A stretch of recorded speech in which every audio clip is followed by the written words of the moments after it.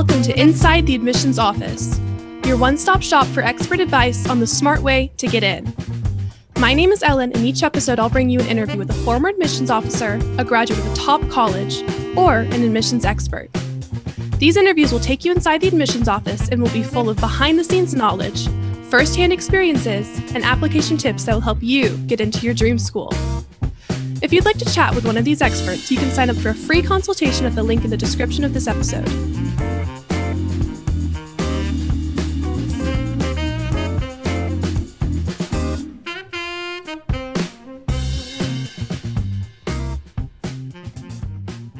Today, we'll hear from Zach Harris, the Assistant Director of College Counseling and Communications at Ingenious Prep, on how to navigate testing changes in college admissions in light of the COVID-19 pandemic. Hi, Zach. Thank you for joining us today. Hey, Ellen. How are you doing? Thank you. I'm good. So I'd love to start off. Can you just tell us a little bit more about yourself, your experience in admissions? Yeah, sure. So I have been in this industry for about 14 years, which every time I say that makes me seem super, super old. But I started sort of right after undergraduate sort of school for me, and started working at George Washington University, and then moved on to Johns Hopkins University, and then Bowdoin College. And then after my career as director of admissions at Regis College, which is outside of Boston. And then personally, I moved to San Diego, California, and began working for Ingenious.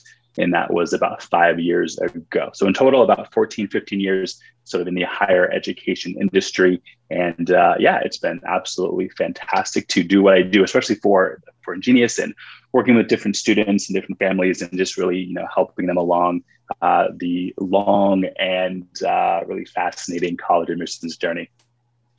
And you have a good mix of experience in both universities and liberal arts colleges, am I right? Mm-hmm. Yeah, absolutely. Yeah. So I think, first of all, I went to a liberal arts college. I graduated from Connecticut College and then sort of went to, GW for my master's degree, and was working there in admissions, and just talk about ends of the spectrum in terms of college experience, right? Going to college in a school on a, relatively rural campus of 2,000 students, and then doing a master's and working in admissions at a school with, 20,000 students sort of in total, really integrated in a city, and then sort of bouncing between Hopkins and then, Bowdoin and Regis. So I think it sort of allows me to talk to students who sort of have their mind set on sort of a particular type of institution, but gives me the ability to say, hey, have you thought about this? Or when they say certain things that make me think that they could be a fit for one type of university or one type of liberal arts college, I sort of have the experience to say, hey, you may be thinking about this, but let's sort of talk about this other option that may also be really intriguing and interesting to you as well. Transitioning to our topic today, well, I think first of all, testing in college admissions is kind of always changing. When I was applying to college, the SAT was out of 2,400 and now it's back to 1,600. So I can imagine parents, even older siblings, as they're trying to help their kids, they're struggling because, even older siblings who were applying just a couple years ago, suddenly everything's different. So could we kind of maybe establish what was the testing landscape before COVID, and what is that testing landscape now in 2021? So, pre-COVID, I think what you saw was sort of most schools requiring, the SAT, and or the ACT subject testing was something that was very prevalent. And for a lot of different institutions, it was something that was, this sort of like strongly recommended, but in admissions speak, like that really means like required. So it definitely was sort of, you pretty much had to do it. And, there has been, I would say over the past 5 to 10 years, sort of a movement sort of in this test optional sort of space already. So, I worked at Bowdoin, which was sort of the first test optional school in the United States. And that happened, in the late 1960s. We always sort of told a story that when Bowdoin did that 40, 50 years ago, they thought like it would be this mass movement. And that didn't happen. Like nobody followed their lead. But as we sort of got into the 2000s, 2010s, it has become a bit more popular, but it still wasn't, especially for sort of the most, I guess, popular schools or schools that are, ranked super highly. It still wasn't something that was very, very sort of popular to do. So that was sort of like pre-COVID. Basically, you had to do it, had a choice sometimes, but not really. Post-COVID, or sort of, I guess, during COVID, we're sort of in this like weird state of things are getting better in a lot of different places, but the impact of COVID obviously will be sort of felt for a long time after this, is that most schools are test optional. Thinking about schools in the top 50, top 100, most of them do not require the SAT or the ACT any longer. Subject testing has been just discontinued, which was a shock, I think, for most people. You could sort of argue that the value of subject testing had been just decreasing sort of, year by year because of how many people were taking it and, what the relevance was anyway to someone's sort of ability to succeed in college in the first place. But that just doesn't exist, really anymore, even internationally. After June and sort of that particular testing date, nobody will be able to take the test, in the future at all. So we are in a very sort of interesting sort of place of the landscape of testing is completely different. And I think the question becomes is in 2 years, 4 years, when COVID, fingers crossed, and hopefully is not really a thing any longer, what does it look like then? You're already sort of seeing states like Georgia and states like Florida that have already said, we're going to require testing for this coming admissions cycle. It'll be interesting to see what happens next. But in terms of your specific question, sort of where we are right now, we're in this like test optional landscape where no more subject testing. And if you're a student who has had like real difficulties taking the test, or you can't even take it because testing centers are closed, you just have a lot more flexibility within the process, which I think is really great for everybody involved. Something you just brought up is actually really interesting. You talked about states like Georgia and how they're already requiring those tests again. I think the regionality of this whole question is super interesting. So you're saying a state like Georgia is already going to require tests versus I've heard California wants to, create their entirely own tests. So could you kind of talk about, what these different regions, what their plans are, what the motivations behind those plans are, the pros and cons? Yeah, for sure. Yeah. So I live in San Diego and have been very much, tuned into, what the UC system and the Cal State system, what they're going to do. And yeah, I think the regionality piece is really interesting. I think without maybe going too in depth, I think you can probably make a very direct connection between sort of pandemic policies and ways in which things have been handled with different states, and now what is happening with the SAT and the ACT and requiring a test in some states versus like California, as you mentioned, just saying we're not even going to take the SAT and the ACT any longer, and it's not going to be a part of our process, and we'll sort of develop our own test, or maybe we won't. We'll see what happens, in 3 or so years. It was sort of the California model. I think from my sort of perspective, and I think from the company's perspective as well, we're always trying to help our students the best way that we can. So I think any policy that exists that is somewhat of a barrier for students to be able to have confidence and a relative stress-free process is a con, right? Because, there are going to be a lot of students. California is a good example. I have students that are in Vancouver and Toronto and other parts of the world who haven't been able to take an SAT or ACT, and they're going to apply to college this fall because they couldn't, because they get an email 2 days before test day that says, hey, sorry, but it's been canceled, or they can't even register for one because the test centers aren't even open. So what that means logistically is that you're going to have a wide range of students who can't apply to schools in Florida or schools in Georgia,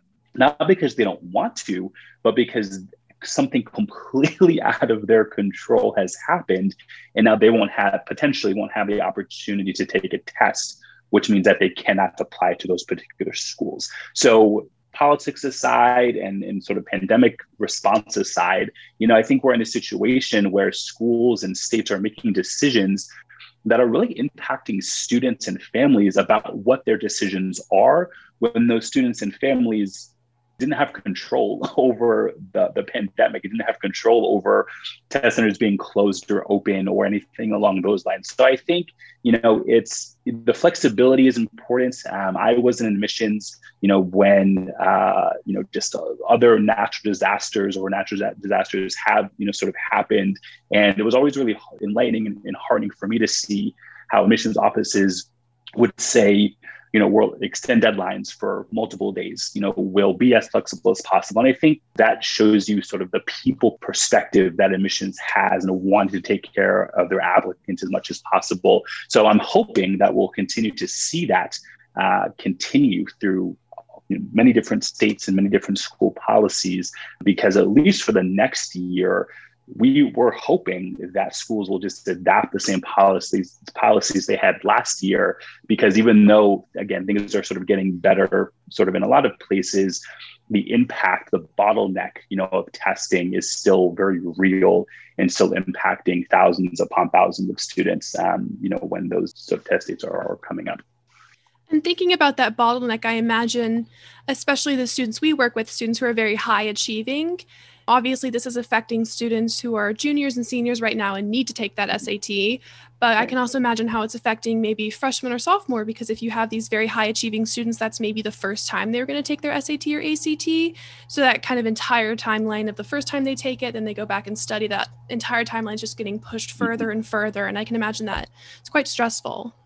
Absolutely. I mean, I'm working with students right now where, traditionally they would have taken the test twice, probably already, or at a minimum, at least one time. And I have many students who haven't taken it, not even once. So what it does is not only is it stressful just on the testing side, but it really sort of impacts every piece of the process.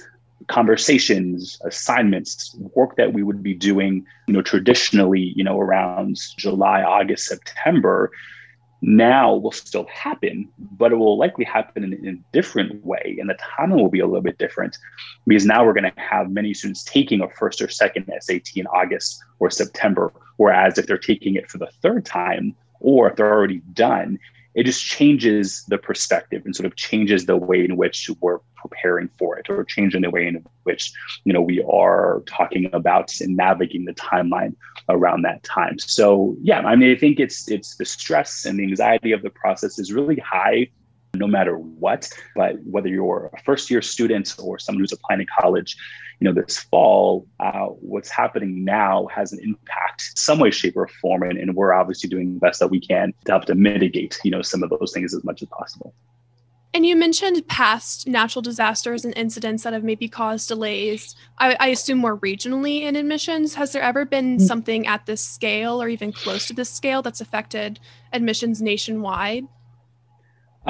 Never, at least that I can think of. So I was thinking about Hurricane Katrina, earthquakes that have happened sort of in regions in China, power outages due to tornadoes or hurricanes in sort of parts of the Midwest. But yeah, I can't really think of anything in my lifetime that sort of impacted the entire world. This is sort of like a movie, in relation to an entire industry being sort of upended, over, something, again, sort of out of control for everybody.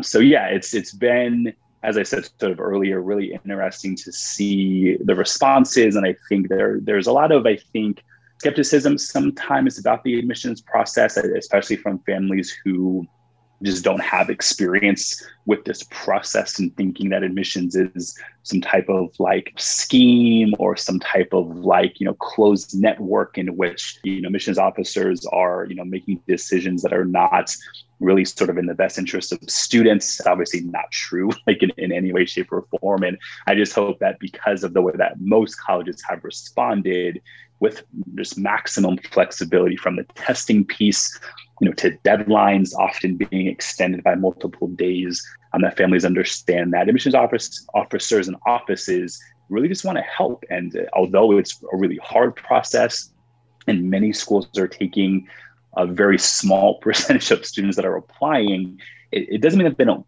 care. And it doesn't mean that they're trying to make the process harder. And again, in most cases, they're really just trying to make things as easy as possible within a very complicated and complex process. You mentioned earlier that as far back as 2010, there had been other factors pushing this test optional, test blind. Mm-hmm. Could you talk about these factors outside of COVID? I think because of my experience at Bowdoin, at Regis, we were test optional as well.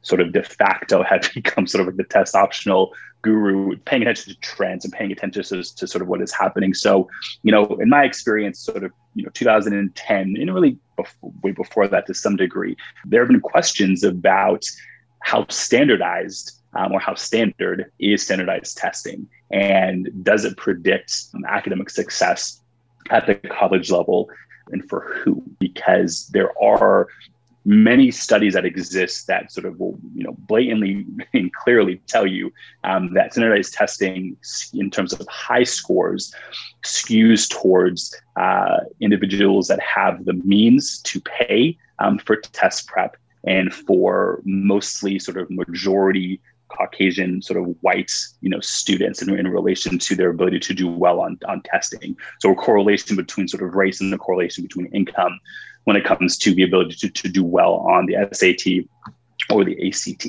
So, and there's this, and even sort of going further back to the SAT and ACT in general, there are sort of studies that will sort of tell you that it doesn't predict success at the college level, and it needs to be looked at within very specific contextual factors, and not just sort of based upon one number telling you everything, but one number telling you a piece of the puzzle. So used appropriately, I do think that the SAT or ACT can be helpful.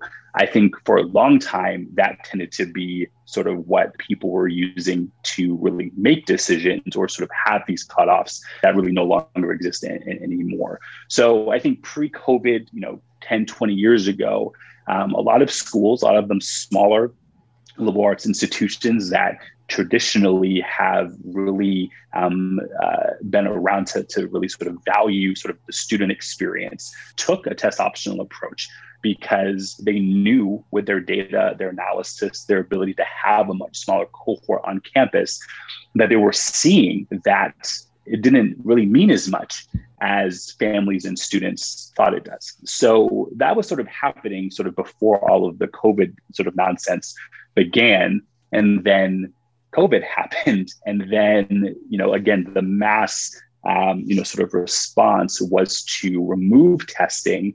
And what I have found to be interesting as well is that a lot of schools didn't only say, we're going to sort of not have testing for 1 year.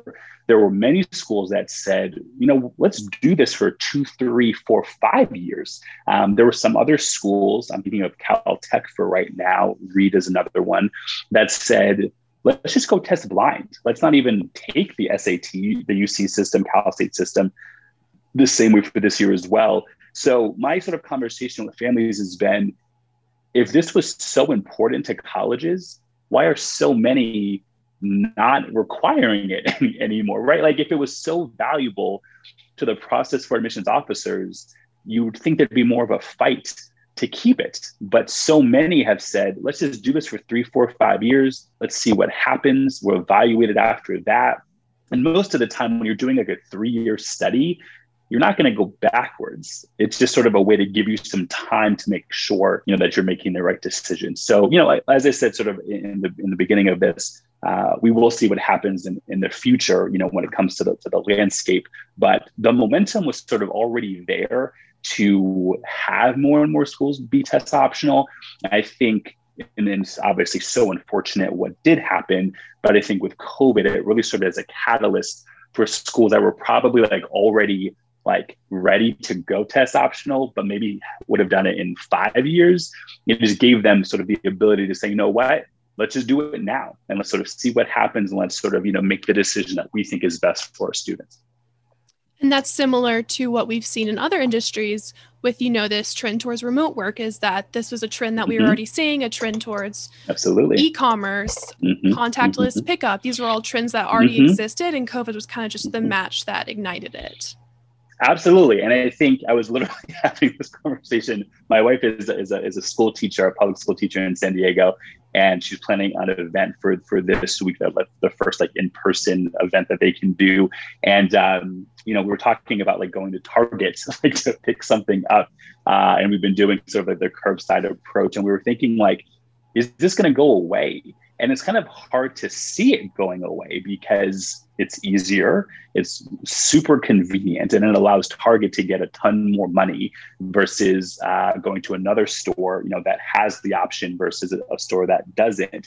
And I'm kind of seeing and thinking about the test optional kind of in the same way. Yes, will there be schools that will go back to requiring testing 100%? But I think there are going to be a lot of other schools that are going to say, let's use this as a way to help our students. Let's use this as a way to decouple testing, from admissions, and let's sort of go in a different way. And I think that's something that has been, cool sort of about this process, is putting students first and not sort of worrying about other factors within the process. You mentioned test blind policies. Could we clarify test optional versus test blind and any other terms that kind of get thrown in there?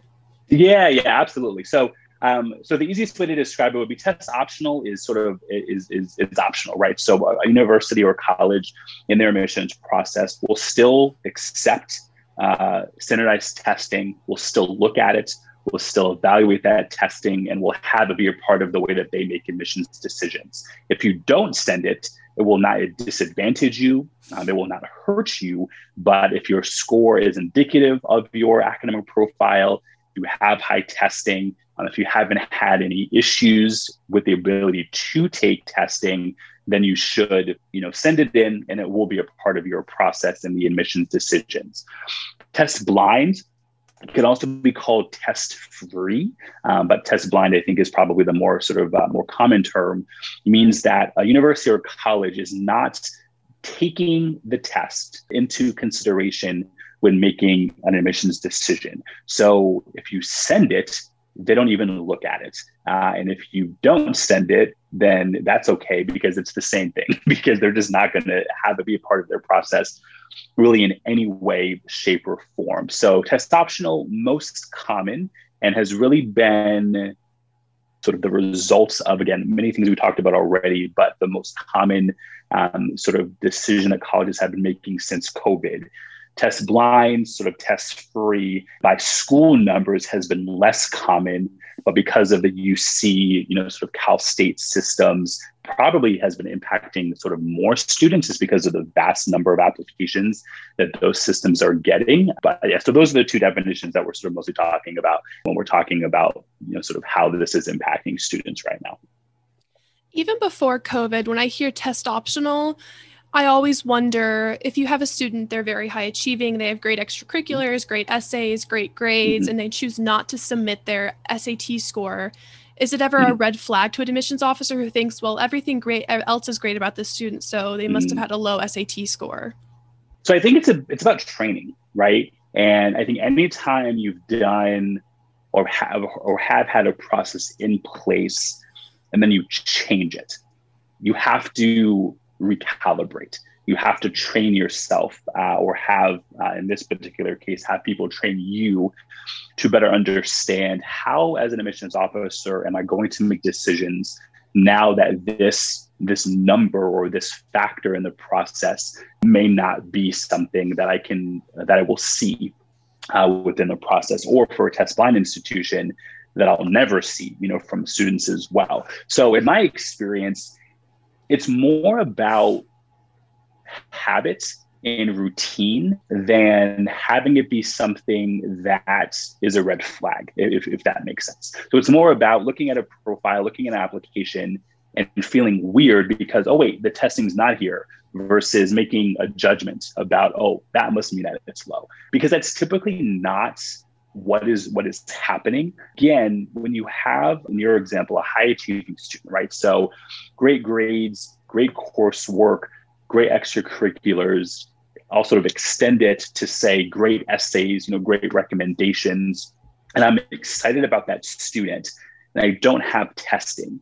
The question becomes, am I not going to admit that student because they don't have one number or one component that my institution is saying is now optional? And the training that goes into helping admissions officers, decrease their bias when it comes to testing and allow them to better understand why not having the score can, in a lot of cases, be more beneficial to the university or college at large, is what all of these colleges were doing, probably even before they made the official announcement that they were going test optional, because it takes time. You have a lot of people that have been doing this work for a long time. And, I remember even going from like reading paper applications to reading via a computer. And that becomes hard, not because it changes the way that I do things in terms of the types of decisions that I'm making,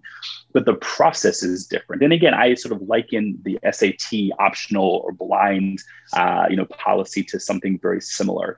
It doesn't mean we're not taking, amazing students, or that, there's this other thing that people get concerned about. They're taking like lesser quality students. But when you have a 4-year transcript and you have, incredible abilities to read about recommendations and sort of what the student is like in the classroom, and, many other components that make up the admissions process, you have enough to make a great decision, based upon what is there. So it's just about training. It's just about making sure that the admissions office was on the same page. And I think as humans, we all have sort of biases that we sort of fight against. But I think with training and with really understanding why these things are happening, it really helps to lessen those things. But overall, in my experience, admissions officers want great students. They want people that can go on a college campus and make a really fantastic and positive impact. And not having an SAT score is not going to get in the way of making, sort of that decision, that the admissions officer wants to make.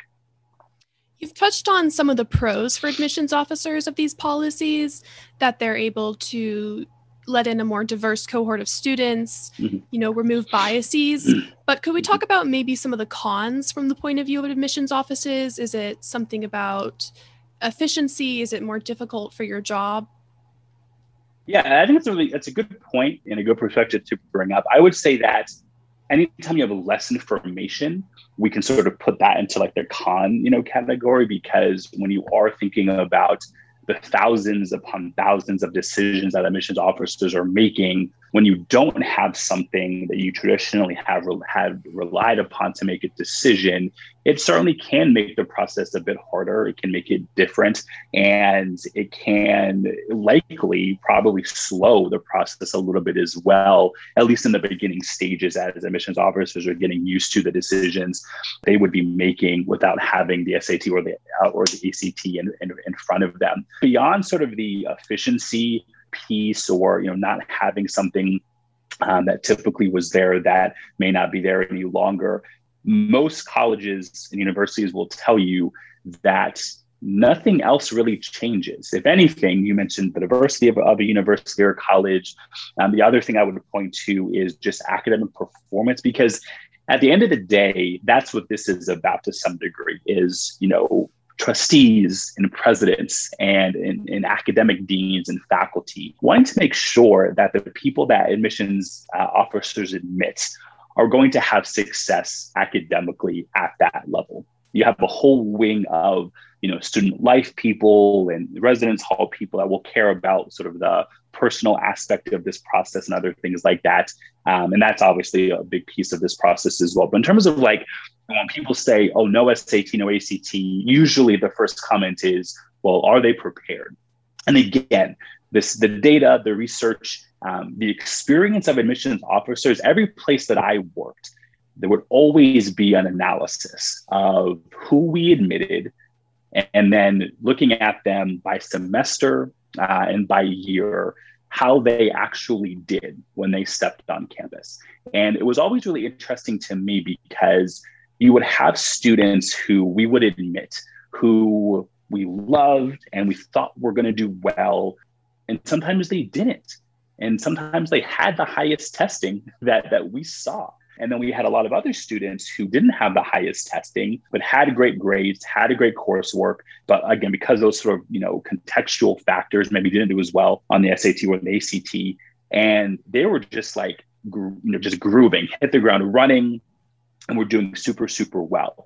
And my point being is that the SAT just doesn't matter as much, or the ACT doesn't matter as much as people think it does when it comes to academic performance at the college level. And your 4 years of high school and the courses you're taking, your writing ability through the multiple essays that colleges have you write, those things are going to be way more important and way more important indicators of academic success at the college level. So I think there's, again, a lot of assumptions made about the process of admissions, or if you don't have this, how does that impact something? But I would say, and again, I have the experience of working at multiple test optional institutions, is that there are way more pros than cons, and the cons are more about process and the advantages for students seem pretty obvious. I can imagine a lot. If I were a student, I would be thrilled if I could go back in time and not have to take the SAT or the ACT. But are there any disadvantages for students that you could think of? Multiple periods over the year to make sure that everyone who works in the office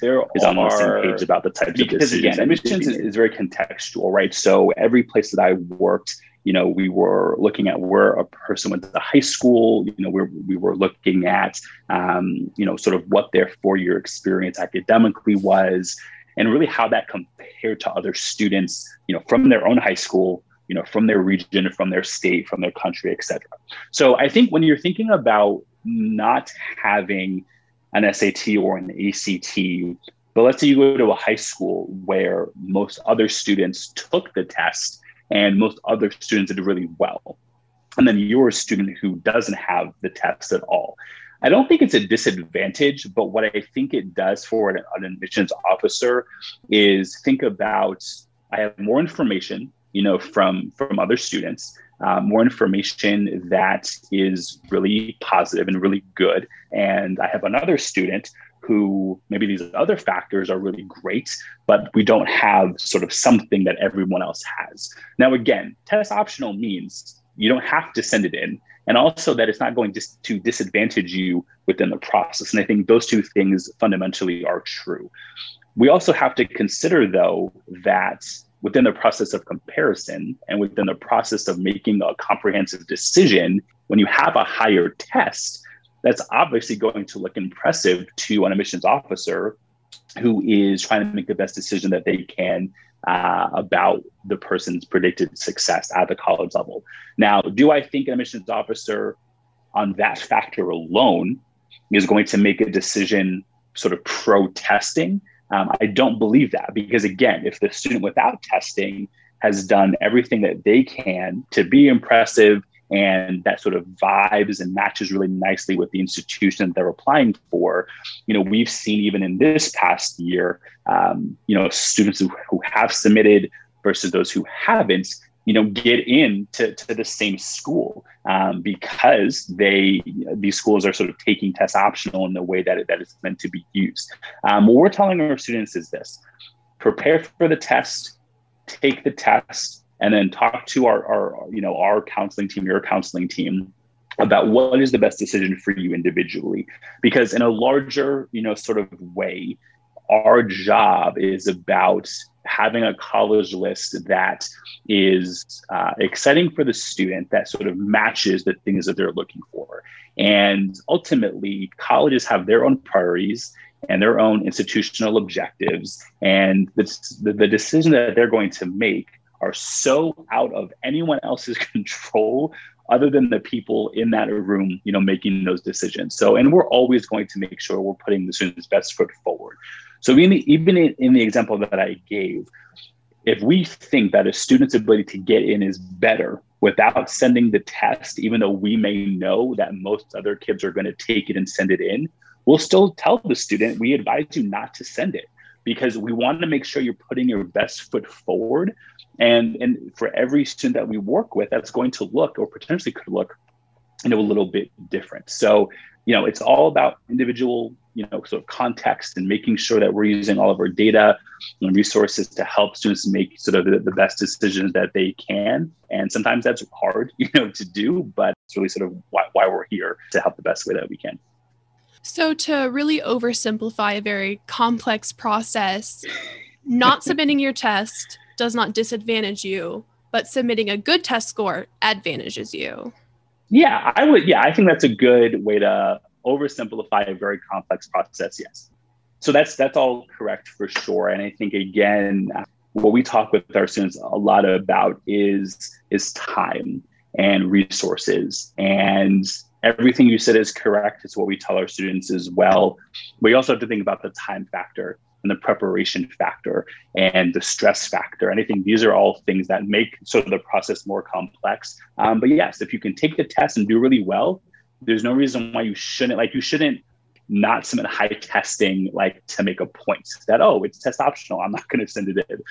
If you have high testing, you should send it in, and that's going to help you sort of put your best foot forward. But if you don't, or if you haven't taken the test, there's only so much that you can do, and it will, sort of help you in the best way that we can to make sure that everything, is going to, again, put your best foot forward, even without that particular test. How should students on an individual level make the decision if they should submit their test scores or not? So I would immediately be looking at the types of schools that the student is interested in. And this is exactly what I do. So I'll look at the website of the school and look at their middle 50% of admitted students and what their test scores are. So for this example, let's say it's like a 1400 to a 1520. And if I'm working with a student that has, around that 1500 or above a 1520, the vast majority of the time I'm telling that student, submit your score, because, 75% of students got in who sort of had a score higher than sort of what that displayed number would be.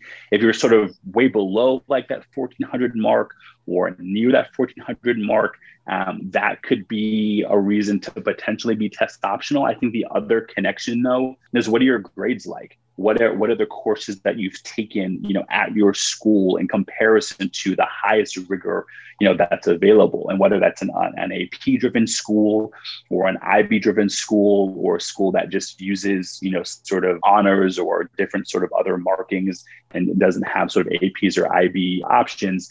That's another way to sort of be thinking about this as well, because they can sort of help figure out what we should be doing in that particular, situation. If there is a student who has a really high GPA with really high rigor, but their testing doesn't reflect that, then that could be a reason to not submit testing, because you're not putting your best foot forward if you have the ability to not submit the testing. If your grades maybe are not as good and your testing is sort of better than what your GPA indicates, but maybe sort of lower than what that middle 50% is, we still may have you send it, because it sort of helps balance out maybe bumps in the road that you had on during your high school career. So I tell my staff, it's not like an X or Y, if X, then you do Y in terms of sort of how decisions are made. It's really about looking at all of the different factors. But middle 50% score, when it comes to the college itself and sort of high school GPA, high school sort of rigor, those are the main things that we're paying attention to as we're advising students what to do or not to do when it comes to their testing. Without the SAT subject tests, how can students still sort of supplement their application? How can they demonstrate their interest, their expertise in more specific subjects? Yeah, for sure. I mean, I think the decision to discontinue the subject testing was really shocking. It just sort of happened. We just got this email and I was like, hey, we're not going to allow subject testing or we're not going to offer subject testing, immediately in the United States. And then, after June internationally, and this happened, I believe in February. So I think it's really about taking advantage of the hardest curriculum that you have available to you at your high school, but also paying attention to what your ability is, right? Because a lot of students are going to think, well, I need to take the highest curriculum available to me. But if you can't do well, in that curriculum, then you have to sort of scale back a little bit to make sure that you're still doing well within that particular environment. So taking advantage of your curriculum and those choices is definitely number one. I think secondly, if you are at a school that has an AP program, then taking advantage of those courses is obviously going to be, a good idea. And that sort of matches hand in hand with the first sort of piece of advice that I gave. I think the third thing is to take advantage of outside sort of resources to be able to delve deeper into the academic interest area that you think that you want to major in college. So take advantage of online and virtual resources, whether it's online classes or webinar series or master classes or whatever it may be, to learn more, to show more expertise, because so much of this process is about how do you write about what you want to major in? How do you talk about it in a potential interview and basically sort of prove to an admissions officer that you know what you're talking about when it comes to, I want to major in physics, and these are the reasons why. So I think any type of experience that you can get outside of the classroom can be really, really helpful. There are a ton of different, some are program options, some are paid, some are sort of free that you can take advantage of. Take advantage of local universities, local community colleges, local organizations that may be sort of more extracurricular, but have like an academic lean or bent to them. So those are all ways to sort of to show a college that you have this major that you want to pursue. These are all the things that you've done to show, that you have not only the ability, but also the knowledge to and really confidence to sort of be making that decision at the time that you submit your application. What do you think of students self-studying and taking AP exams when they didn't take that AP class? Yeah, so that's a really good question. And I would say most of the time we will sort of ask why, or sort of counter sort of that request with, well, if you're going to do that, this is how it impacts the rest of your time and the rest of your schedule and the rest of the sort of limited amount of time that we all have to do other things that a college and admissions officer will likely care a lot more about. And I think there's this notion that you just have to be taking a ton of AP tests. And if you don't do that, then you don't get into college. And one of the examples I always sort of get from families is, well, I know this student, or I have a friend, right? Sort of always like, people that are secondly or thirdly connected sort of to you in some way. And they say, well, this person took this number of AP classes and they got into Harvard, so I have to do the same thing. And the problem with that is that it's taking a very complex process and sort of funneling it or filtering it down to one reason why a college admitted somebody. I can tell you this, there's no way that Harvard takes anybody because of the number or the scores of AP tests that a student takes. It's just not something that they do. It's not something that any colleges do, because it would be too hard to do that when so many students have high testing, so many students have high AP scores. They care much more about, what does a person write about in their essays? What do teachers write about them in terms of recommendations? What are these other factors that they're sort of paying attention to within their process? So what I talk to families about is this. If you're going to do extra stuff, we have to have a conversation about what it's going to take you away from. And that often doesn't factor into their decision. They just think, oh, I'll just take all these other AP classes and not worry about all these other things. But when I sort of talk to my students, it's about this. How are you spending your time with clubs and activities? How are you delving deeper into your academic interest with those outside activities I just mentioned a couple of minutes ago? Because fundamentally, that activities list, the ability to sort of prove expertise within an area of interest, we call that in Genius the application persona.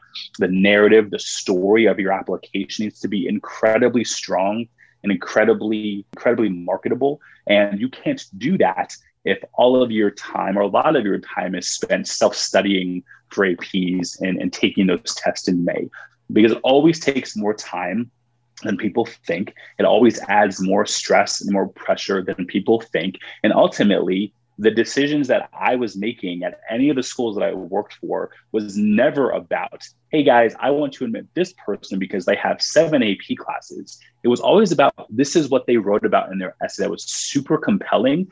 They are an amazing student, but this is what I think they'll do on this campus. And this is the impact that they're going to be able to make. And that has nothing to do with the number of AP scores that a student was taking. So most of the time, I would say we're pretty not as excited about taking extra AP classes. Again, it's all contextual and individual, students and their particular motivations and ability to handle the workload plays a major role in everything, that we advise and guide our students to do. But I would, as a general rule, say not to do it and to focus more on the outside of school activities, building a signature project, doing something that can really make an impact in your community, in your state, in your school, rather than worrying about extra AP classes and doing something your school doesn't offer. Because again, when admissions officers are making a decision, they're paying attention to the context of your high school.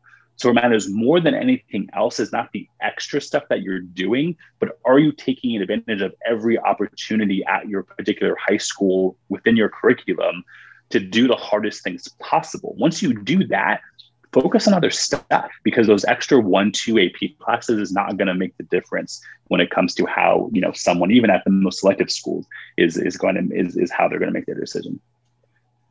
What is the outlook for testing post-COVID? Will colleges that require testing be in the minority? Will it be, sort of bigger state colleges? So the Florida state system, even during COVID, they always require testing. So University of Florida is sort of the biggest one. They sort of always require testing. Georgia, 3-4 days ago, made a decision to revert back to requiring testing. Today, or may have happened last night, the University of North Carolina system, so UNC Chapel Hill being sort of the flagship, they have decided to continue their test optional policy for another year. I think what we have found is that private universities and private colleges just have more autonomy. So they're able to do sort of whatever they want to do based upon their trustees, their president, their admissions offices and officers. And it's been just easier to sort of make those decisions to be test optional or not. And what we have found is most of those institutions are test optional already, or will announce soon that they will be for this coming year. And as I said earlier, a lot of them have just said, we're going to do this for 2, 3, 4, 5 years, and we'll address it then. On the public school side, I do think it's harder. There are just a lot more constituencies involved and a lot more, sort of red flags to go through to make it, test optional. A lot of, in some states, you had been required to take an SAT or an ACT to even graduate from some of these public schools in particular states. So I think it does make it more complicated. I think that we will see colleges go back to requiring the SAT and the ACT. My prediction on May 27th, 2021 is that I think, and this is my personal opinion, is that I think all the Ivies are going to go back to requiring testing, and probably a lot of schools in that sort of top 10, sort of top 20, sort of area. But I think with that even being said, test optional is not going away. There are too many schools now that have said this has worked. Too many schools that have said this has helped us bring in a more diverse class, a more successful class. So when you're able to do those things and not lose quality, then that's sort of what the ultimate decision makers really care about in most places. Subject testing is already gone. We know that already. So I think it's going to look different than it does today, but I think it'll be still skewed towards probably most colleges in that top 100 or so probably requiring testing. But I think as the years go on, I think, this is an opportunity for colleges to say, hey, this worked for us. Let's continue it for however many years or perpetuity. But I do think that sort of the tippity top sort of the iceberg in terms of the most selective schools, I think will probably still end up requiring it, while others who perceived or not have a bit more flexibility will probably go test optional. But I'm excited. I do not know, what is going to happen, but in a year or so, it'll be interesting to see what the landscape does look like. What I do hope, however, what it does is really make the point that the SAT or the ACT can play a part in this process, but it doesn't have to mean everything. And families and students really should be making sure that they're taking advantage of clubs and organizations and other academic opportunities to delve deeper into their application persona, deeper into their passions as a student, and not just only focus on the SAT or the ACT, because fundamentally they shouldn't be doing that in the first place. But I'm hoping that with COVID, it has shown that you can get in without this. And even if in the future it's required again, then take it, prepare for it, do as well as you can, but also know that colleges are going to likely have more flexibility in their future to take potentially some lower testing, because they know that it works. And they know that the 4 years of a transcript, the 4 years of those courses, the writing and the recommendations, et cetera, plays a stronger role in how admissions officers are going to make their decisions. And we'll link our blog in the description of this episode, because we have a running tally of, what each school's saying. And I think that'll be really helpful. Is there anything else you'd like to share with students and families? Any other words of advice? Final thoughts? I guess I would say is that, this process is hard and difficult and complex, but it also can be a really important tool for self-reflection and students having, a lot of abilities to learn a lot about themselves. So testing, is going to matter for some schools. As we know, it's going to not matter for a lot of other schools as well. But do your best to sort of control the things that you can control. And if you're working with Ingenious, listen to your counselors and the advice that they're giving. If you're not working with us, yet, focus on grades, focus on what you're doing on the day-to-day experience of high school, prepare for the SAT or the ACT, do as well as you can.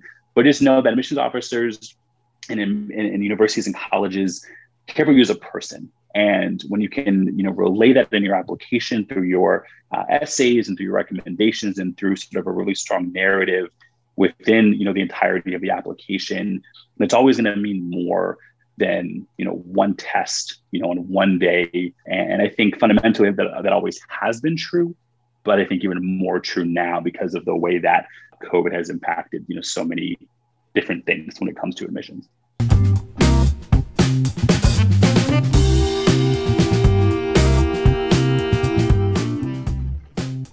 Thank you so much for joining us today, Zach. I'm sure our listeners appreciate your insight into navigating testing changes in college admissions. For more information, check out our blog, linked in the episode description. If you have any questions or would like to request a topic for a future episode, go ahead and give us a follow and send us a message on social media with the hashtag InsideAdmissions. That's all for now. Thank you for listening, and I hope you'll join me next time as we continue our journey inside the admissions office.